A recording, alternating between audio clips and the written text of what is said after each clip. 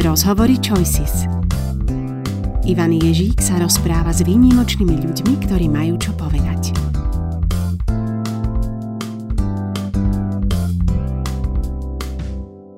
V rozhovoroch Choices sa dnes rozprávame o kráse, sile a zaujímavom živote introvertov a naším hosťom je Matúš Bakita. Matúš, vitaj, ahoj. Ahoj, dobrý deň všetkým. Pamätáš si, kedy si ty zistil o sebe, že si introvert? No, mne sa to tak vyvíjalo časom a pamätám si, bolo to asi pomerne nedávno, asi pred nejakými 4 rokmi, 5, keď som mal za sebou prvý rok, keď som pracoval ako psychológ v Narnii. Keď skončil školský rok, tak som išiel vlastne na týždeň sám na chatu. A tam som si uvedomil, že aké to je pre mňa dôležité a výživné stráviť ten čas sám so sebou. Hej. A ešte podotknem, že ja som rovno z tej chaty išiel na festival Pohoda, hej. Ale som si povedal, že 30 000 ľudí som ready. Výborne, tak to je ale zase veľmi také statočné. Ja som možno na úvod ani nepovedal, že si psychológ a že introverzia je možno jednou z tém, ktorým sa tiež v rámci svojej profesie venuješ. Kedy tento pojem sa vlastne v psychológii objavil? Kedy ľudia vôbec začali rozmýšľať nad tým, že je nejaká introverzia a extroverzia? Myslím, že to pochádza od takého jedného z tých najvýznamnejších psychológov, Carla Gustava Junga.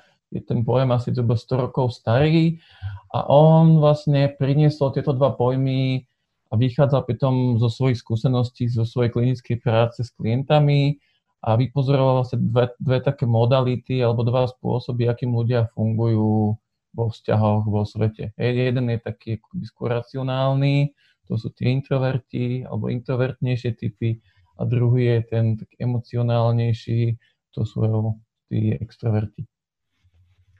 A zapadá to teda do tej našej bežne takej zaužívanej predstavy, že extroverti sú tí spoločenskí a komunikatívni a introverti tí hambliví a tichší, uzatvorení do seba? Dá sa to tak zjednodušiť alebo nie?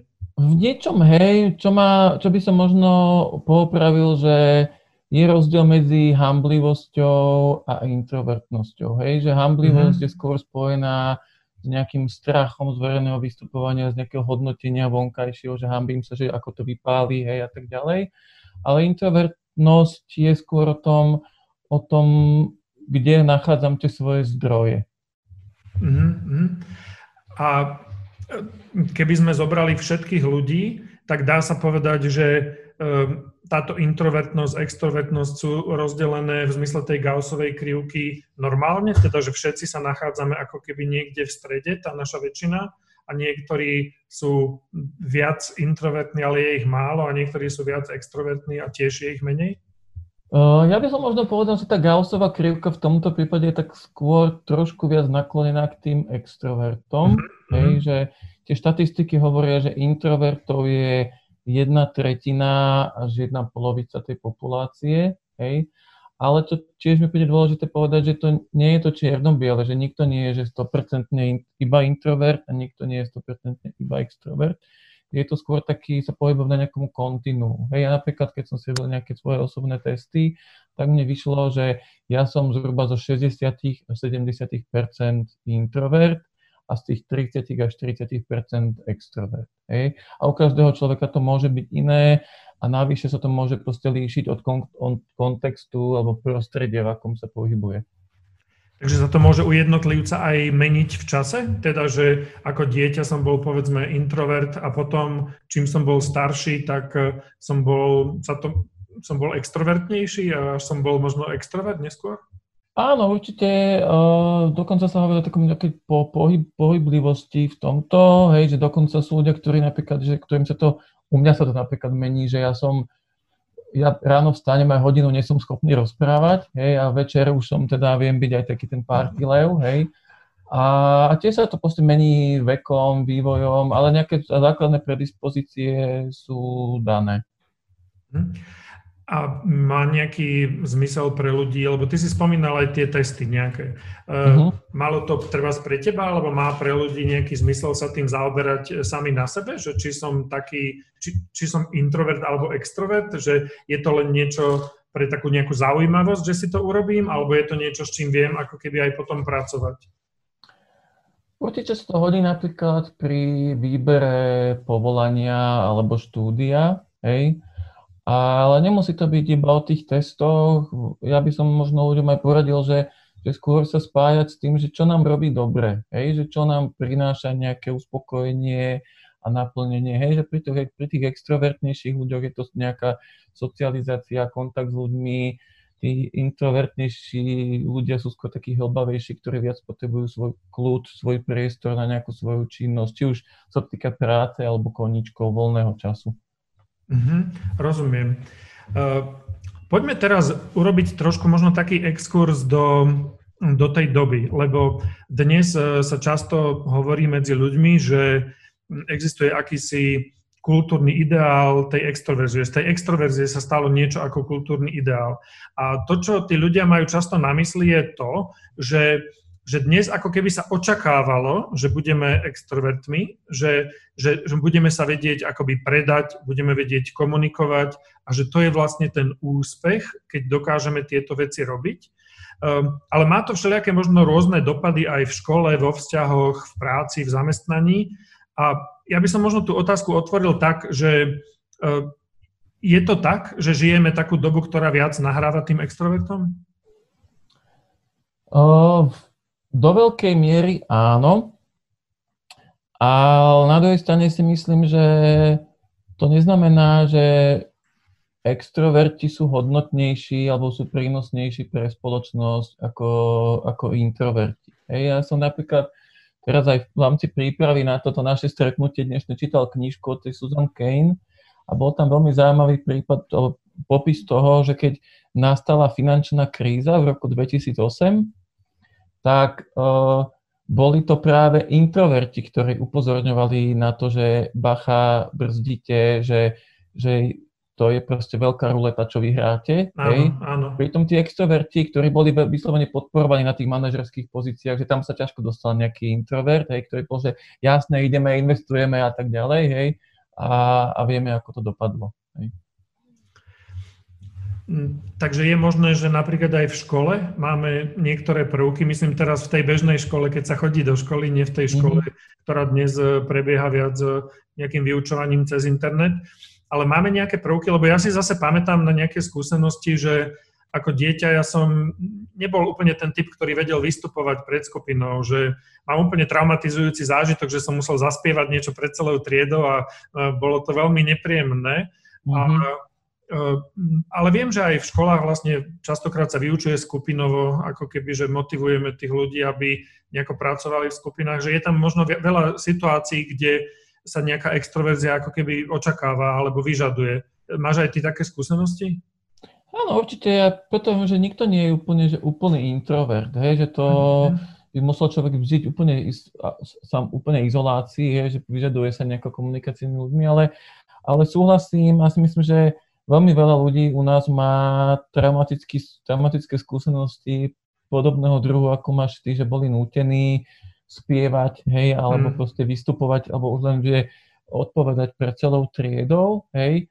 A tam si tiež si myslím, že dôležité, že aké je to prostredie, že či tá trieda je rešpektujúca, že to není proste najväčší showman alebo najväčší rečník, či tam hrozí to, že ťa niekto proste zničí nejakou zosmiešňujúcou poznámkou a tak ďalej. Hej, čiže je dôležitá tá miera toho, do akej miery je človek exponovaný, do akej miery je mu to proste príjemné. Ja mám dobrého kamaráta, ktorý je veľký introvert, dovolím si povedať, a učí zároveň na vysokej škole, hej, a veľmi ho to baví. Hej. Čiže on proste dokáže byť v tej roli pedagóga, akože ide mu to, hej, ale príde domov a je zavretý s knihami, nemá vôbec potrebu sa s niekým baviť. Je dôležité aj to, že ako sa ten človek v tom prostredí našiel. Myslíš, že vedia aj pedagógovia s tým nejako pracovať? Že je to niečo, čo by sa možno v pedagogike a v príprave na učiteľské povolanie mohlo objavovať ako téma? Že mohli by, majú učitelia priestor byť nápomocnejší tým žiakom, ktorí sú povedzme takí tichší v tej triede? Určite áno a akože súhlasím s tým, že by si to zaslúžilo väčšiu pozornosť aj v rámci prípravy, aj v rámci nejakých zručností, ako pracovať s takýmito deťmi, hej, ako ich aj začleniť a zároveň dať im nejakú vlastnú slobodu, to, čo im je komfortné. A ako je to potom ďalej, keď už sme dospelí, tak tiež platí, že tie situácie v práci, lebo to bolo možno také nejaké ďalšie, čo si vybavujem, že som pracoval v banke a tá moja pracovná pozícia si vyžadovala tiež istú mieru extrovertnosti, hoci som sa v tom necítil možno úplne dobre, ale pamätám si úplne, že sme mávali nejaké firemné team buildingy alebo večierky a bolo to niečo, kde som sa vlastne vôbec ako keby nevidel, že nevedel som sa tam z toho tešiť a nevedel som sa pri tom uvoľniť, lebo mi tá situácia bola akoby až nekomfortná. Stáva sa to, že máš povedzme skúsenosti z praxe, z pedagogickej alebo teda už z tej psychologickej aj s dospelými, že vie to byť niečo, čo si dospelí uvedomujú, že je im neprirodzené? Hej, ja si dokonca myslím, že team building ako taký je veľmi taký, by som povedal, že kontroverzný koncept. Hej, že pre veľa ľudí to je proste peklo. Hej, že jednoducho, že musíš ísť s tými kolegami a opijete sa a budete mať také nejaké icebreaking hry a tak ďalej. Hej. Moja osobná skúsenosť, keď som si pamätám ešte, keď som robil v Narni psychológa v škole, tak tiež som dostal raz za úlohu, že spraviť team building pre časť pedagogického zboru. A tiež som bol taký, že až tak sa mi do toho nechcel, lebo som vedel, že to je také, že to je výzva pre tie introvertnejšie typy a majú toho mnohí plné zuby. Tak čo mne pomohlo, že som proste obehol nie všetkých, celú tú skupinu, ktorú som mal na stole, že som sa ich proste iba dve otázky som im položil, že čo chcete robiť v rámci team buildingu a čo nechcete robiť v rámci team buildingu, hej. Spísal som si nejaké body, z toho mi proste vyšlo nejaká úvaha a vyšlo z toho, že išli sme do bufetu, ku jazeru, mali sme tam také nejaké poklud, pri stole sme sedeli, mali sme nejaké zoznamovacie aktivity, každý povedal nejaký príbeh. Nebolo to pre niekoho ako keby, že cez čiaru, že by sa musel proste, že by niekoho lial pod, lebo cítil nekomfortne. Dali sme si proste nejakú kofolu, langoš, 2 hodinky sme posedeli, išli sme domov. Akože účel to splnilo, všetci boli spokojní. Hej. Výborne, ja si to úplne viem predstaviť, že možno aj pre tých, čo riadia tie interné komunikácie alebo čo majú na starosti tieto typy podujatí, to je možno podobné, ako keď sme hovorili o tých pedagógoch, že možno by nebolo zle, keby si pri tom uvedomovali, že sú tam rôzni členovia tých tímov s rôznymi nastaveniami. Hej. Dobre, tak my už sme tak voľne vlastne prešli k tomu, že ako to majú tí introverti, lebo to je zase tiež taká vec, že niekedy tí extrovertnejšie orientovaní ľudia akoby mali pocit, že musia tých introvertov zachraňovať, že sú veľmi ticho a že prečo si teraz tak ticho, prečo si smutný, je ti niečo. Ako vlastne introverti na rozdiel od extrovertov prežívajú šťastie? No, z tohto pohľadu akože introvertov, či extrovertov dosť odlišne. Hej, že to, čo si ty popisoval, je to také, ako keby mi to pripomínalo hru mačky s ježkom. Hej, že mačka sa snaží zahrať s ježkom, ježko sa s tým viac sa snaží ako keby zabaliť do tých pichliačov a nefunguje to. Hej, a že podľa mňa pre človeka, ktorý je introvertný alebo introvertnejší, šťastie je to, že proste môže byť sám so sebou, alebo keď už sa bavíme o nejakej socializácii, že tým ľuďom stačia častokrát, že 1-2 ľudia na rozhovor, hej, a idú proste hĺbšie do témy, že to nemusí byť také, že o počasí a o futbale a neviem čo, ale naozaj, že ja mám rád, používam také príklady možno akože vizuálne, že keď si predstavíš, že ideš na dovolenku k moru, hej, no teraz sa to ťažko predstavuje, áno, ale rozumiem, ešte si to pamätáme. A že model extrovert je podľa mňa ten človek, ktorý si prenajme ten vodný skúter a jazdí s tým vodným skúterom po okolí, je na taký ostrov, hej, a má super zážitok. A introvert je ten, čo sa proste prihlási na potápačský kurz. Hej? A on sa proste ponára do nejakých 20 metrov a je tam proste úplne spokojný. Hej? A asi by, keby ty si bol ten potápač, tak asi by ťa nepotešilo, keby že ti tam niekto zaťahá za ten špagátik, že poď hore, Ivan, ideš von a sa ťa spýta, že počúvaj, pôjdeme večer na pizzu? Alebo pôjdeme do tej reštiky, kde včera. Hej? Čiže tam je to naozaj o tom priestore pre seba, oni tí ľudia nepotrebujú nejak akože smalltalkovať na rôzne témy. Ale dá sa teda možno aj akoby kvalifikovane povedať, že tá miera prežívaného šťastia je ale teda úplne rovnaká, len je to iný spôsob. Určite áno. Tam je tá miera socializácie a aj tej stimulácie, že čo človeka ako keby baví. Čo pre tých introvertov, teda my sme už možno niečo spomenuli, ale vedeli by sme ešte možno povedať, že čo sú pre nich teda také dobré zdroje tej energie? Spomenul si, že možno ten pobyt alebo tá chvíľka o samote, to rozmýšľanie, ale je ešte niečo iné, čo vie im ako keby dať tú energiu? Myslím, že to je taká veľmi individuálna vec, že každého proste, ja veľa, keď robím s ľuďmi aj so dospelými, sa ich pýtam, že čo vás bavilo v detstve? Čo boli také vaše koničky? Hej, a ľudia povedia, že ja som si rád čítal, alebo som chodil na...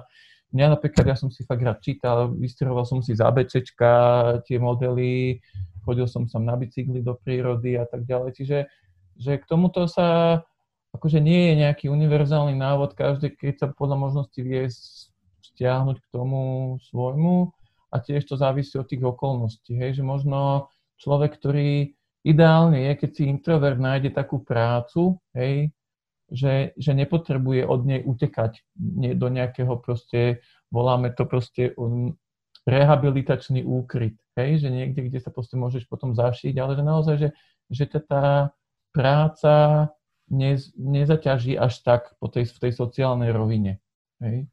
A to môže byť pritom náročné pre toho extroverta. Keď si predstavíš, že si extrovert a robíš s niekým, kto proste povie 2 slova za deň, tak to môže byť rovnako frustrujúce, ako keď si introvert a robíš s 5 extrovertami, ktorí sa v kuse chcú rozprávať. Teraz ako vlastne žijeme takú tú dobu toho možno nejakého fyzikálneho alebo fyzického dištancovania, tak je to pomerne časté, že v tých domácnostiach tie rôzne typy vzťahov sú uzavreté a možno je to úplne aktuálna otázka, že niekto by sa stále rád rozprával, že mu to naozaj veľmi chýba, ale potom ten druhý nemusí mať dobrý pocit z toho, keď sa ho stále niekto pýta, že a prečo si ticho a povedz niečo, že to je ako keby tiež niečo, na čo si treba asi zvyknúť z obidvoch strán. Hej, ja si myslím, že to je veľká výzva a veľká skúška, veľká príležitosť, ako si možno na novo nastaviť tie vzťahy, ako to chceme. Hej, že kedy byť spolu, ako spolu tráviť čas, ako mať priestor sám pre seba, v akých časoch, hej? My sme už hovorili trošku o tom, že to školstvo môže byť tak nastavené, možno trošku aj spoločnosť na tých extrovertov, ale kde teda, v akých typoch pracovných povolaní tí introverti nachádzajú práve veľmi dobré uplatnenie, že tá introvertnejšia nejaká osobnosť môže práve vynikať? Ja si myslím, že vo veľkej časti sú to také tie tvorivé profesie, hej? Že keď človek má naozaj možno sa zavrieť do nejakého ateliéru alebo proste prekladá, píše niečo, ale nemusí to byť proste, že úplne, že žije v izolácii, ale naozaj, že už len to, že má napríklad, že sám kanceláriu, hej? Že sa má možnosť aspoň na nejakú časť toho dňa zavrieť, premyslieť si, čo povie na tej porade a potom to proste predostrie. Hej? Že to nemusí byť úplne, že pustovník. No tak áno, to by asi nie úplne v tom dnešnom svete, možno by ťažko mu niekto za to platil, hej, napríklad, ale možno, že aj áno. Pamätáš si ty ešte, keď sme boli vlastne v tej škole, lebo ty si jeden čas aj pracoval v škole. Áno. Čo to bolo, na akej pozícii? Ja som pracoval ako psychológ primárne pre 2. stupeň základnej školy. A čo boli také najčastejšie veci, ak vôbec, s ktorými si sa stretal s tou introvertnosťou alebo extrovertnosťou počas tohoto pôsobenia? No čo bolo pre mňa zaujímavé sledovať také tie strety, hej, tých dvoch svetov v niečom, hej, že keď si predstavíš takú klasickú triedu cez prestávku, dajme tomu, že šiestaci, hej, že zazvoní, začne prestávka, učiteľka odíde a začne čoro-moro, hej, decka trošku akože blbnú, jašia, občas niečo letí cez triedu a tak ďalej, strkajú sa, hej, a že pre veľa tých detí je to proste úplne OK, hej, ale je tam proste, predstav si, že 1-2 deti, ktoré tam chcú si v kľude čítať knižku, hej. A presne začne to, čo si taký smutný a čo to čítáš a poď sa hrať a proste sa začne takéto melo, potom také tie akože posmešky typu a to je autista a tak ďalej, hej. A že čo si pamätám, že pre mňa,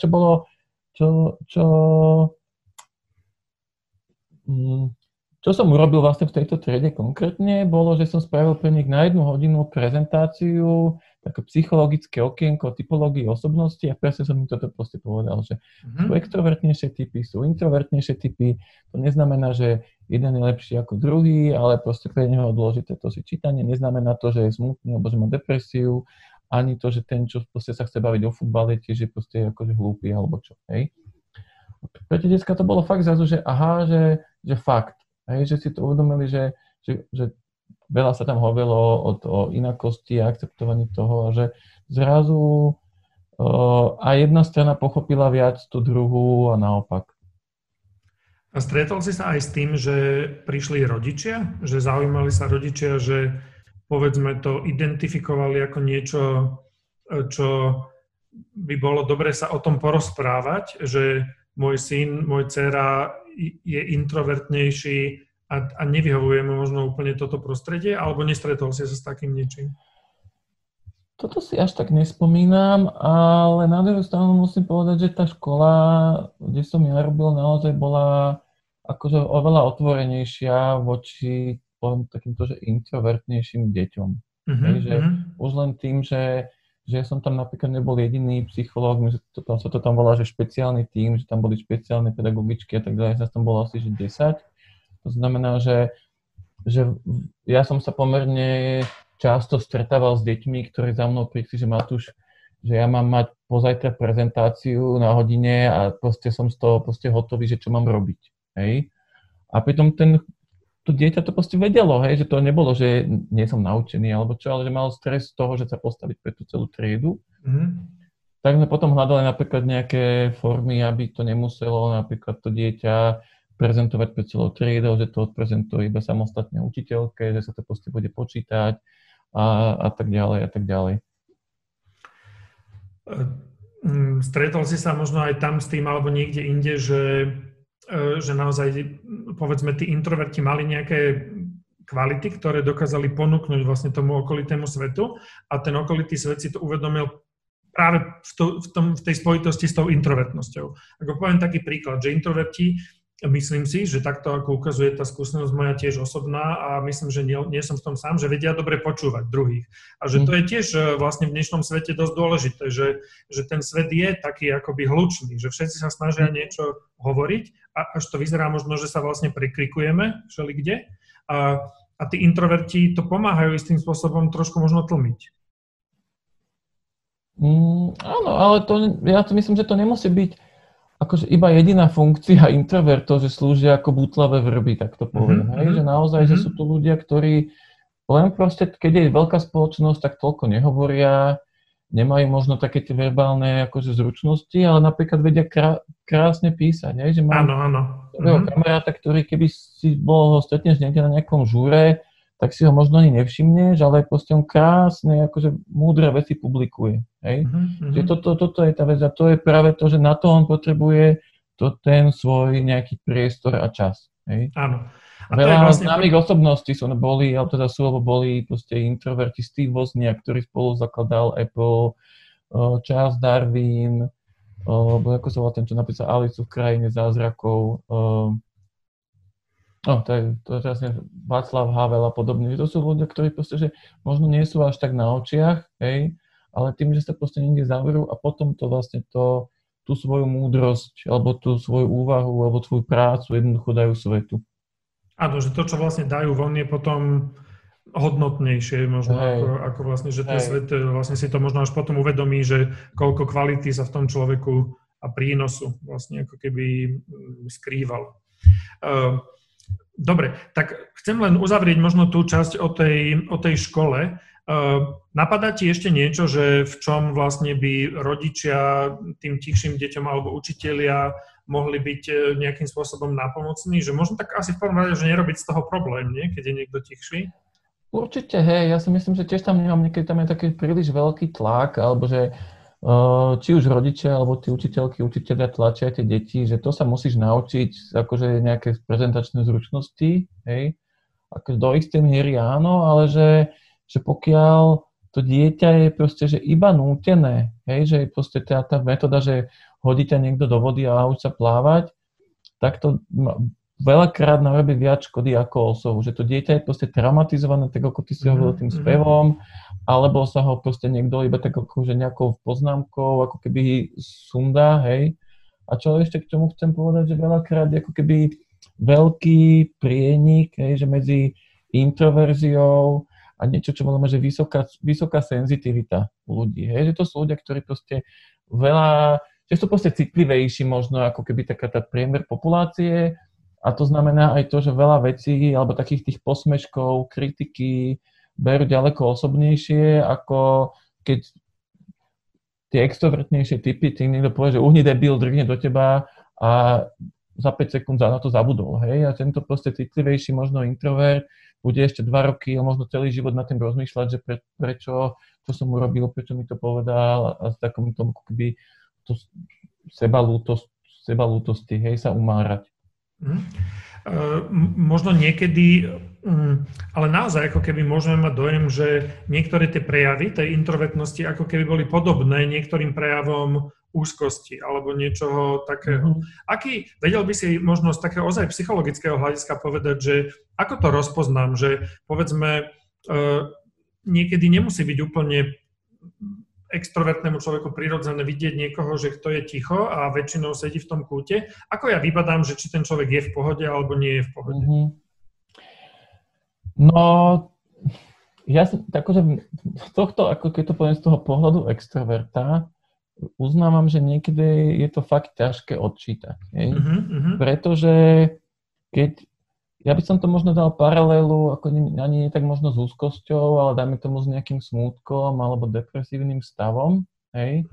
A že to podobné je podľa mňa v tom, že keď je človek že veľmi introvertný a na niečo sa proste sústredí a je to o tom vnútornom prežívaní, tak málo používa tie mimické svaly. Hej? Že proste tú tvár úplne proste vypneš, nemáš potrebu akože vyžarovať, komunikovať tou tvárou voči tomu okolu, pretože si proste v sebe, hej.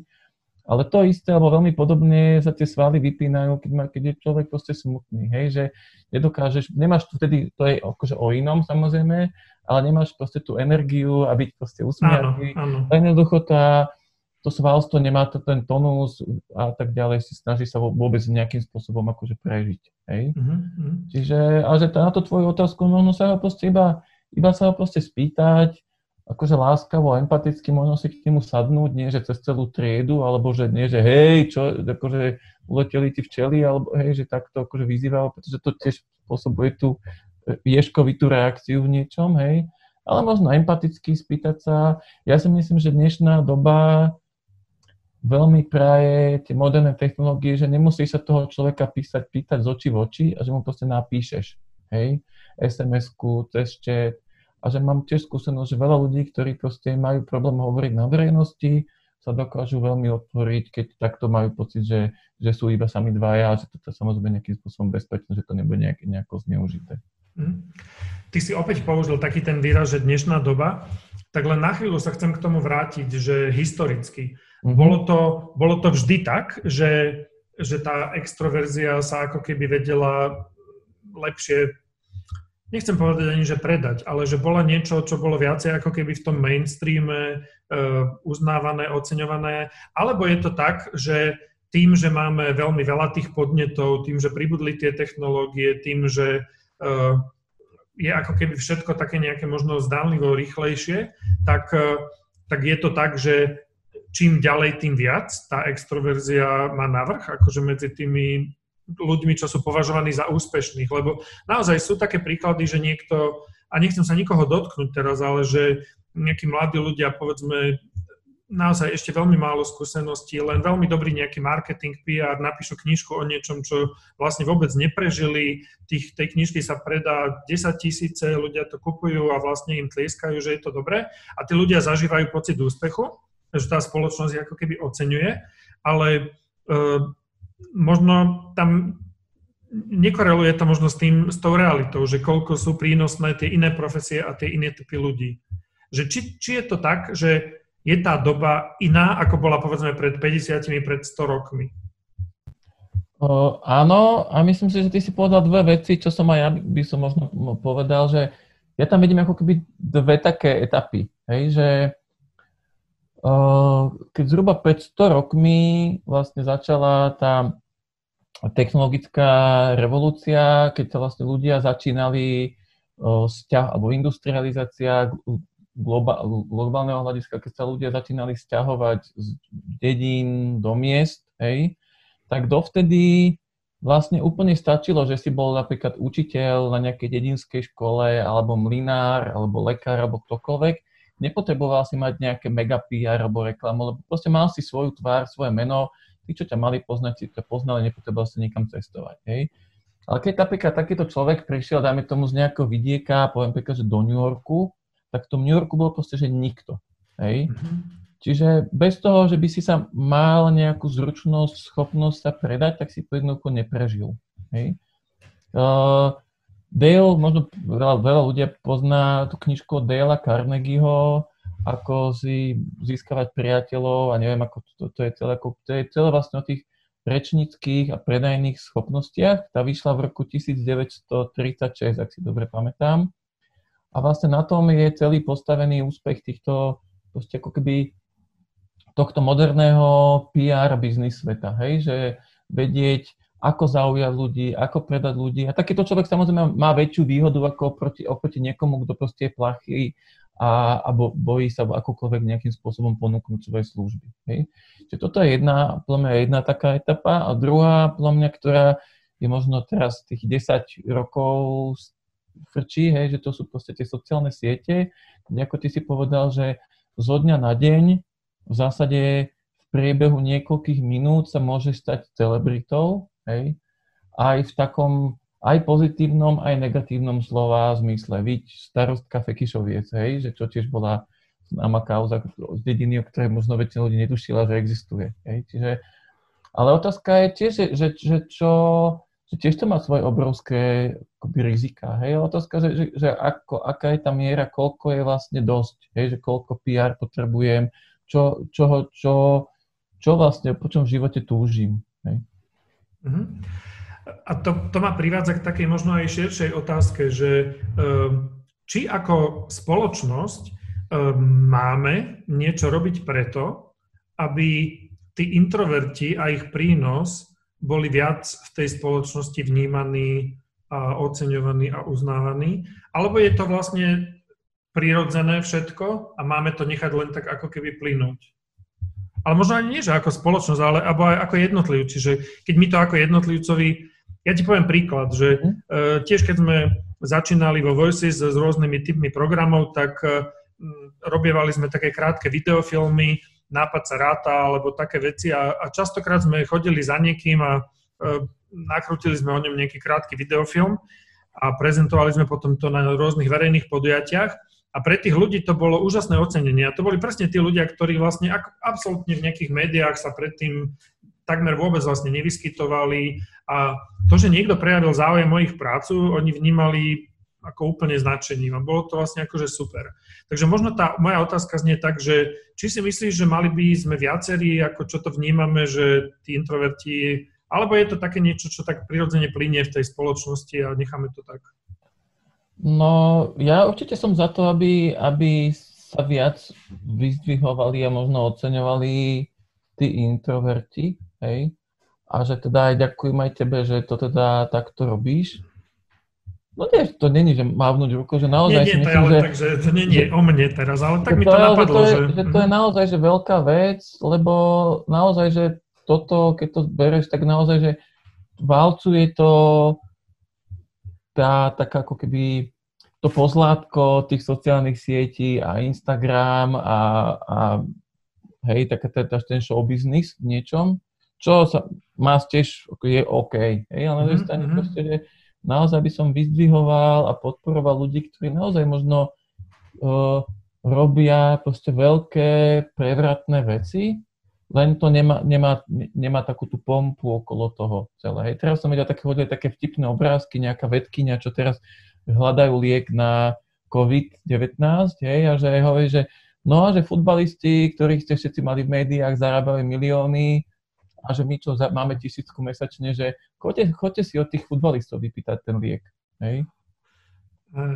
Že ja si myslím, že naozaj, že je tu veľký priestor a by som všetkých chcel akože možno aj podporiť v tom, že nehambiť sa a ísť tým do sveta a pochváliť niekoho, keď niečo akože, čo možno nie je také viditeľné, zviditeľňovať takéto proste menšie projekty, keď si myslíte, že sú fajn.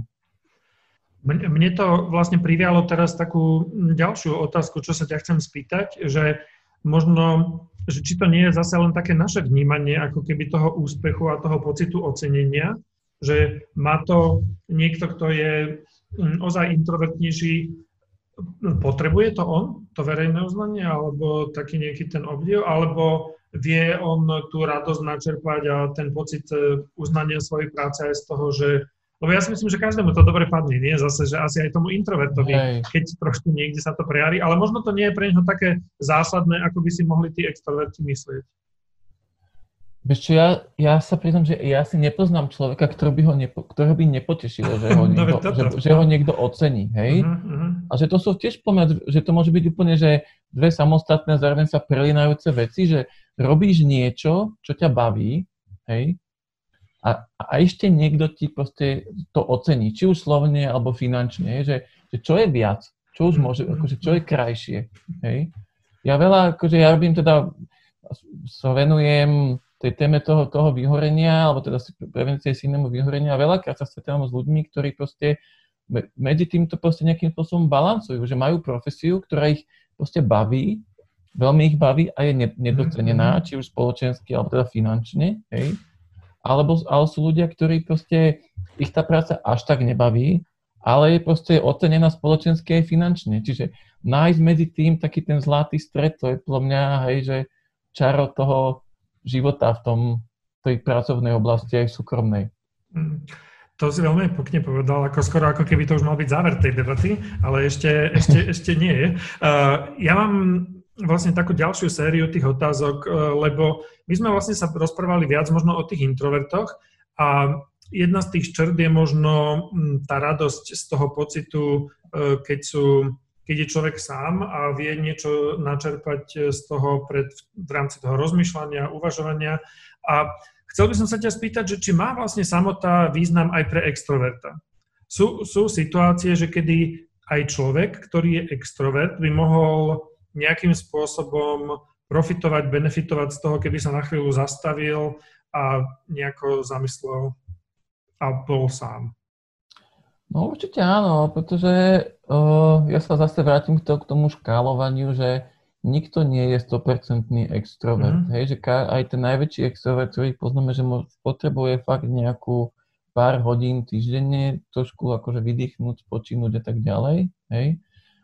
A že táto doba pandémie tomu praje, či chceme alebo nechceme. Hej. A viem, že to môže byť akože pre veľa ľudí akože veľmi nepríjemné. Hej, ja tomu proste verím, pretože zase sa vrátim k tej téme ako keby, že burnout a vzťah ku práci, že veľa ľudí proste uteká od seba samých, hej, či už do spoločnosti, alebo do práce a tak ďalej. Čiže to zastavenie sa a spomalenie sa a zistiť sa, že aha, že kto vlastne som a na čo som na tomto svete a že čo ma baví a tak ďalej, že to nie sú to ľahké otázky.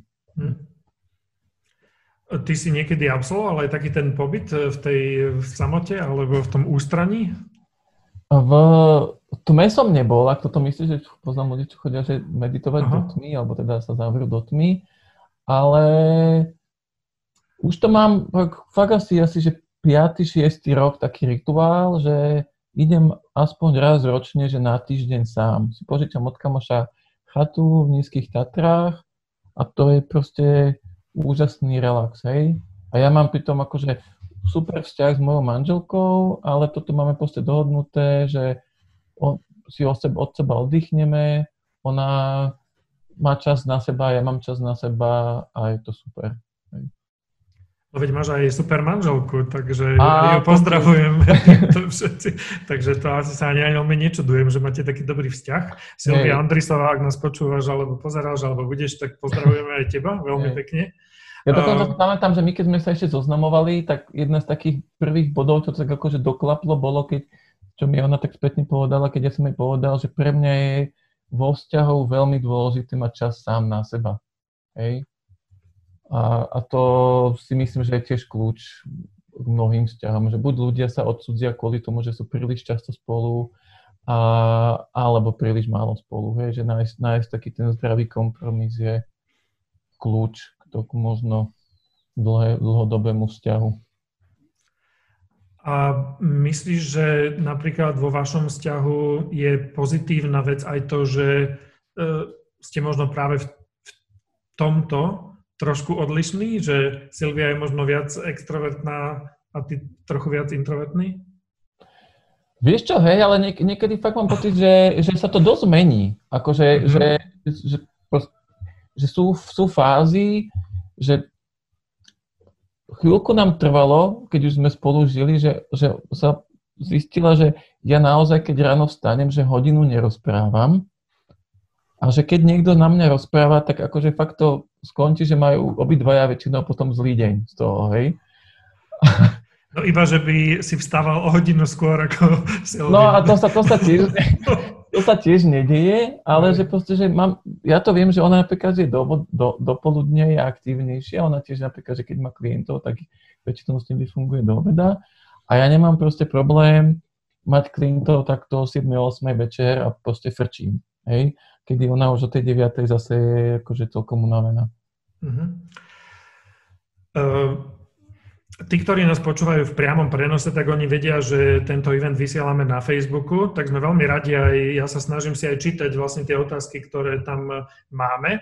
A tí, ktorí nás budú počúvať potom v podcaste niekde zo záznamu, tak vlastne možno tie otázky nevidia. Ale veľa z nich a z takých komentárov sa týka toho, že introverti vedia možno pod nejakou motiváciou prepnúť do nejakej extrovertnejšej polohy, teda vedia sa extrovertovať. Či už to je len možno tá socializácia, alebo aj niečo iné.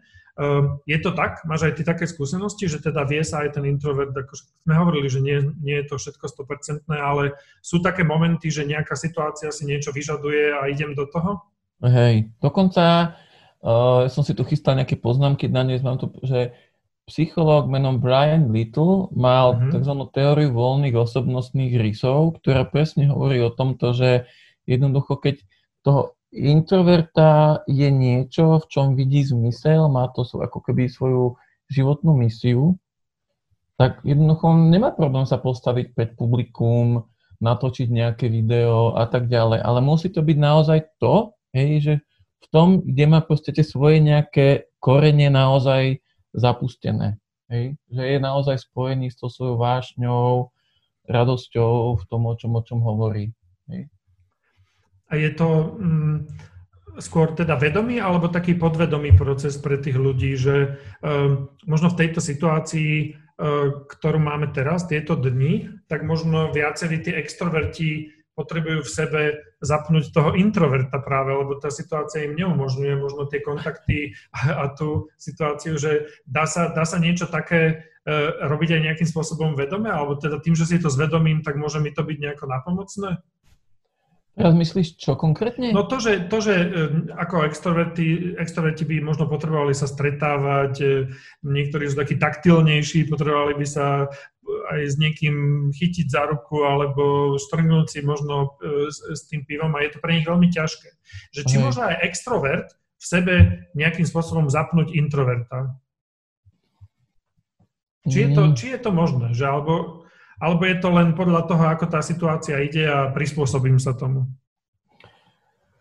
No, ja si myslím, že akože teraz mnohí akože naozaj tí introvertov musia zapínať, hej, ale zároveň si myslím, že ešte celkom ako keby, že naozaj je šťastie, že v dnešnej dobe, že aj tí extroverti jednoducho môžu komunikovať takto cez video, hej, že tiež boli také vtipky, že pred 20 rokmi s tými tlačítkovými telefónmi by to naozaj bolo ako keby, že oveľa ťažšie, ako to je teraz, hej. Čiže naozaj, že je tam dôležité, že aká forma aktivity a kde, aby to bolo naozaj že bezpečné jednoducho. Myslíš si, že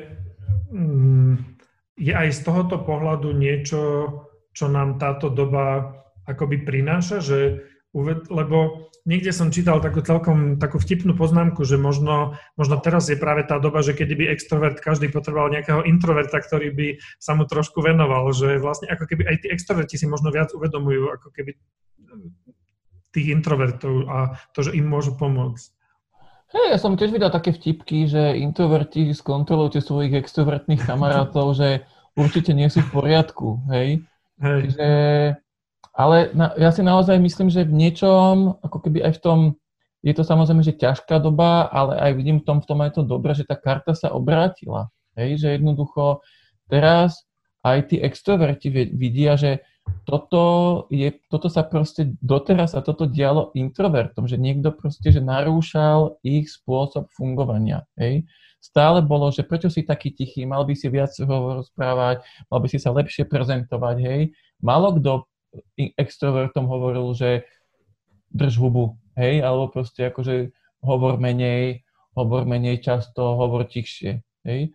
A jednoducho naozaj to berem ako keby jednak aj, takýto nazvem ten ekoaktivista vo mne, že táto doba žiaľ proste musela prísť, hej, že tu 10 ročia nielen ekoaktivistky upozorňovali, vedci upozorňovali, že žijeme absolútne neudržateľným spôsobom, hej, že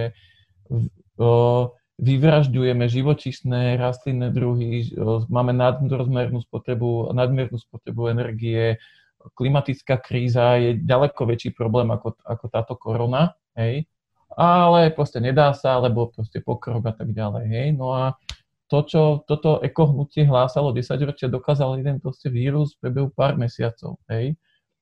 A toto hovorím z takého akože globálneho nejakého ekologicko-sociálneho aspektu, hej. A na druhej strane si myslím, že aj tým, že sa venujem tomu vyhoreniu, že ja som bol šokovaný, že ako ľudia, ako jednotlivci dokážu ísť proste, že cez svoje hranice. Hej, energeticky, málo spánku, energetické nápoje, kávy, drogy, jedno s druhým, hej. A nerešpektovali samých seba, lebo proste potrebujem zarobiť a kariéra, úspech, Facebook, Instagram a tak ďalej, hej. A proste tak toto je príležitosť na to, hej, aj pre tých extrovertnejších ľudí sa zastaviť a zistiť, že aha, že sú dôležitejšie veci v živote, hej. Ty si použil tam veľmi pekné to spojenie, že rešpektovať samých seba, lebo to je možno tiež aj také niečo, čo môže pomáhať tejto dobe, lebo tiež tie sociálne siete môžu zdať plné takých rôznych typov odkazov, že naučil som sa toto, naučil som sa tamto, prečítal som také knižky, také knižky, aká je to všetko príležitosť, ale možno niekto nemá v sebe teraz práve tú energiu a tým rešpektovaním seba vlastne môže naozaj možno aj pár hodín nič nerobiť, ale ak je to to, čo mu práve v tej chvíli vyhovuje, tak je to asi pre neho dobre. Hej, ale to je tiež taká akože náročná hra medzi, by som to nazval takým tým vnútorným pohoničom, hej, ktorý nás nakopal a mal by si a nemal by si len tak akože preflakať ten deň a tak ďalej. A takým tým ako keby brzdičom, ktorý akože aj zvonka, že nemôžeš ísť do roboty alebo nemôžeš ísť von a že nemusíš proste podať až taký výkon, lebo na čo, hej. A že nájsť taký ako keby tú zlatú strednú cestu, že byť s tým spokojný. Hej, že ja rád používam aj takú formulku, veľa, ešte samozrejme pred koronou som to používal, že keď sa človek rozhoduje to je jedno, akej situácii takýchto pracovnej, sociálnej, že otázka, že mal by som to robiť, lebo kvôli nejakým vonkajším faktorom, alebo to chcem. A sa to týka napríklad, že to, či pôjdem večer s kamošmi do krčmy, hej. Lebo mal by som ísť, lebo ma zavolali, a čo povedia, keď nepôjdem, alebo naozaj cítim, že skôr, kde sú tie misky váh, že či ma to viac láka k tomu, že až tak jasné, že chcem, hej, ale keď to je také, že no až tak sa mi vlastne nechce, to je podobné ako s tým team buildingom, hej, že zase tam budú nejaké proste reči a iba sa chlastať a že na čo, hej. Keď hovoríš o tom, že mal by som, tak mne to veľmi pripomenulo minulý rok v lete. Sme boli s vami na takom víkendovom pobyte v Zaježovej a tam to bolo o tom, že čo na to povedia susedia. Tak to mi trošku pripomenulo toto, že vlastne, že asi robiť tie veci, ktoré naozaj sami chceme, ale hľadať to rovnováhu, ale neorientovať sa príliš možno tým, čo na to povedia tí druhí. Matúš, napadá ti niečo, že čo by mohlo nám ako jednotlivcom v tejto dobe byť nápomocné, ako možno ten pohyb, alebo sú nejaké rady vôbec, že čo ľudia odporúčajú, psychológovia, myslím teraz tej širokej verejnosti, alebo teda jednotlivcom z tejto širokej verejnosti, ako sme my? No, ja by som asi naozaj poradil, že postarať sa sám o seba. Hej, tak čo najlepšie, ako sa to dá. Samozrejme, že je to iné, keď človek žije sám, alebo keď má proste 3 deti, hej, ktoré proste vyžadujú nejakú starostlivosť. Ale naozaj, že proste dbať o nejaké svoje zdravie, mať nejaký pravidelný rytmus toho dňa, mať, aj keď človek vstane, že proste niečo pomáha, že si napíšem proste zoznam úloh deň vopred, čo na ten ďalší deň idem robiť. Hej. A nie sú to iba úlohy, do ktorých sa musím nejakým spôsobom akože nútiť, že idem teraz vystavovať faktúry alebo čo, ale že aj také akože radôstky, hej, že spravím si kávu alebo si zameditujem, spravím si raňajky, zavolám niekomu, hej, a že tým si to napíšem a potom, keď ten už deň príde, tak si to iba proste takto odfajkujem, tak hneď mám ako keby pocit toho takého nejakého naplnenia, že toto som urobil, a urobil som niečo pre seba aj pre druhých. Mne sa veľmi páčilo, jeden môj kamarát, keď pozerajú večer koncert s manželkou, tak sa k tomu slávnostne oblečú. Že ako keby naozaj išli do toho divadla. A to sa mi veľmi páčilo, lebo to sa mi zdalo, že to má presne v sebe tie prvky toho, že nejakým spôsobom si ten zážitok predsa len vygenerujem a vykreujem a že viem si to ako keby urobiť príjemné, viem si z toho znásobiť tú radosť. Hej, určite, že ja veľa robím aj že s rituálmi, hej, že aj toto je nejaká forma rituálu, že sa človek oblečie, vyhradí si na to nejaký čas, hej, a môže to byť naozaj, to pozitívum na to môže byť, že človek naozaj môže sa venovať nejakým koníčkom a záľubám, na ktoré predtým akože nemal čas, hej. Skúsme sa možno vrátiť k tej našej dnešnej téme a nejako si to možno tak zaramcovať.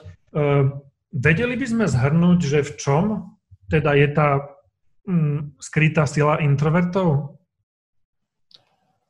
No, ja by som to nazval takom tom hĺbaní a premýšľaní a v tom, že častokrát dokážu prísť možno na myšlienky a nápady, ktoré proste tí extroverti v tej potrebe toho socializovania nemajú jednoducho čas a priestor. Hej? Že ja som tiež taký zaujímavý výrok čítal od Einsteina, ktorý povedal, že ja si nesom ani až taký chytrý, len strávim viac času pri nejakých prekážkach. Hej? To je veľmi pekné. Strávim viac času pri tých prekážkach, ale vlastne za tým možno idú tie 3 bodky, a že ich prekonám, potom zvládnem. Hej, samozrejme, že to nie je, že na neba pozerá, ale že sa naozaj ako keby do toho nejakým spôsobom ponorí. Mali sme tu ešte takú otázku v rámci tejto diskusie, že či by si vedel aj odporučiť nejaké dobré testy osobnosti, ktoré by súviseli práve s touto orientovanosťou viac na tú introverziu alebo extroverziu. Ja mám obľúbenú stránku, volá sa, že www.emiero.sk takú skratku, to že je to ako keby skratka, že Emil a erotika, čiže Emi, Ero, SK. A tam sú vlastne dva typy osobnostných testov, jeden taký akože kratší, druhý má myslím, že 60 otázok. A veľmi sa mi to osvedčilo, keď som robil s deckami na škole, že je to v podstate výsledok toho testu je, že na akú prácu sa hodíš. Hej? Sú tam otázky typu, že chcem radšej pracovať s ľuďmi, alebo sám, skôr vonku, alebo v interiéri, a tak radšej chcem nosiť nejakú rovnošatu, alebo nie. Hej? A tento test, okrem teda toho, že ti vyhodí nejaký zoznam odporúčaných alebo navrhovaných profesí, ale prípadne myslím, že aj nejakých neodporúčaných, hej, tak ti vlastne dokáže odškálovať tú mieru nejakú introverzie, extroverzie. A už len tie samotné otázky sú také fajn na to zamyslenie sa, že aj v týchto časoch, že ako vlastne pracujem, ako by som chcel pracovať. Asi veľa z toho, čo sme sa dnes rozprávali, aj o tom vlastne nejakom zvedomovaní si tých vecí, alebo neviem, ako to povedať ináč, že možno takým tým mindfulness prístupom k životu, že vnímať to, prečo a ako tie veci okolo nás fungujú, či v nich robíme to čo chceme v tých situáciách, či tak žijeme. Ja zvyknem našim hostom dávať na záver takú jednu otázku, že či je niečo také, čo si čakal, že sa ťa opýtam a vôbec som sa na to neopýtal. Ani nie, ale lebo ty si mi poslal taký celkom obsiahlý zoznam otázok a to bolo také tiež pre mňa podnetné si to tak študovať a sa nad tým zamýšľať. Čiže toto asi ani nie. Že mne ešte k tomu napadlo, že možno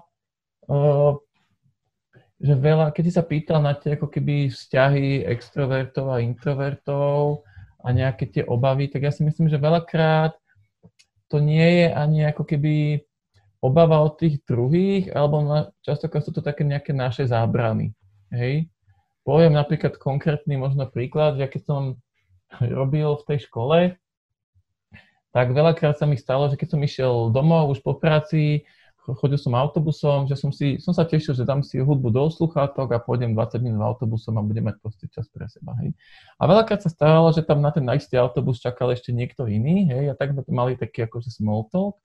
A ja som si jedného dňa povedal, že je to také akože cez hranicu, netaktné, ale som proste povedal tej kolegyni, že vieš čo, prepáč, že mal som ťažký deň za sebou, ja som sa proste tešil, že si pustím tú muziku, že neber si to osobne, ja len proste chcem byť sám so sebou, hej.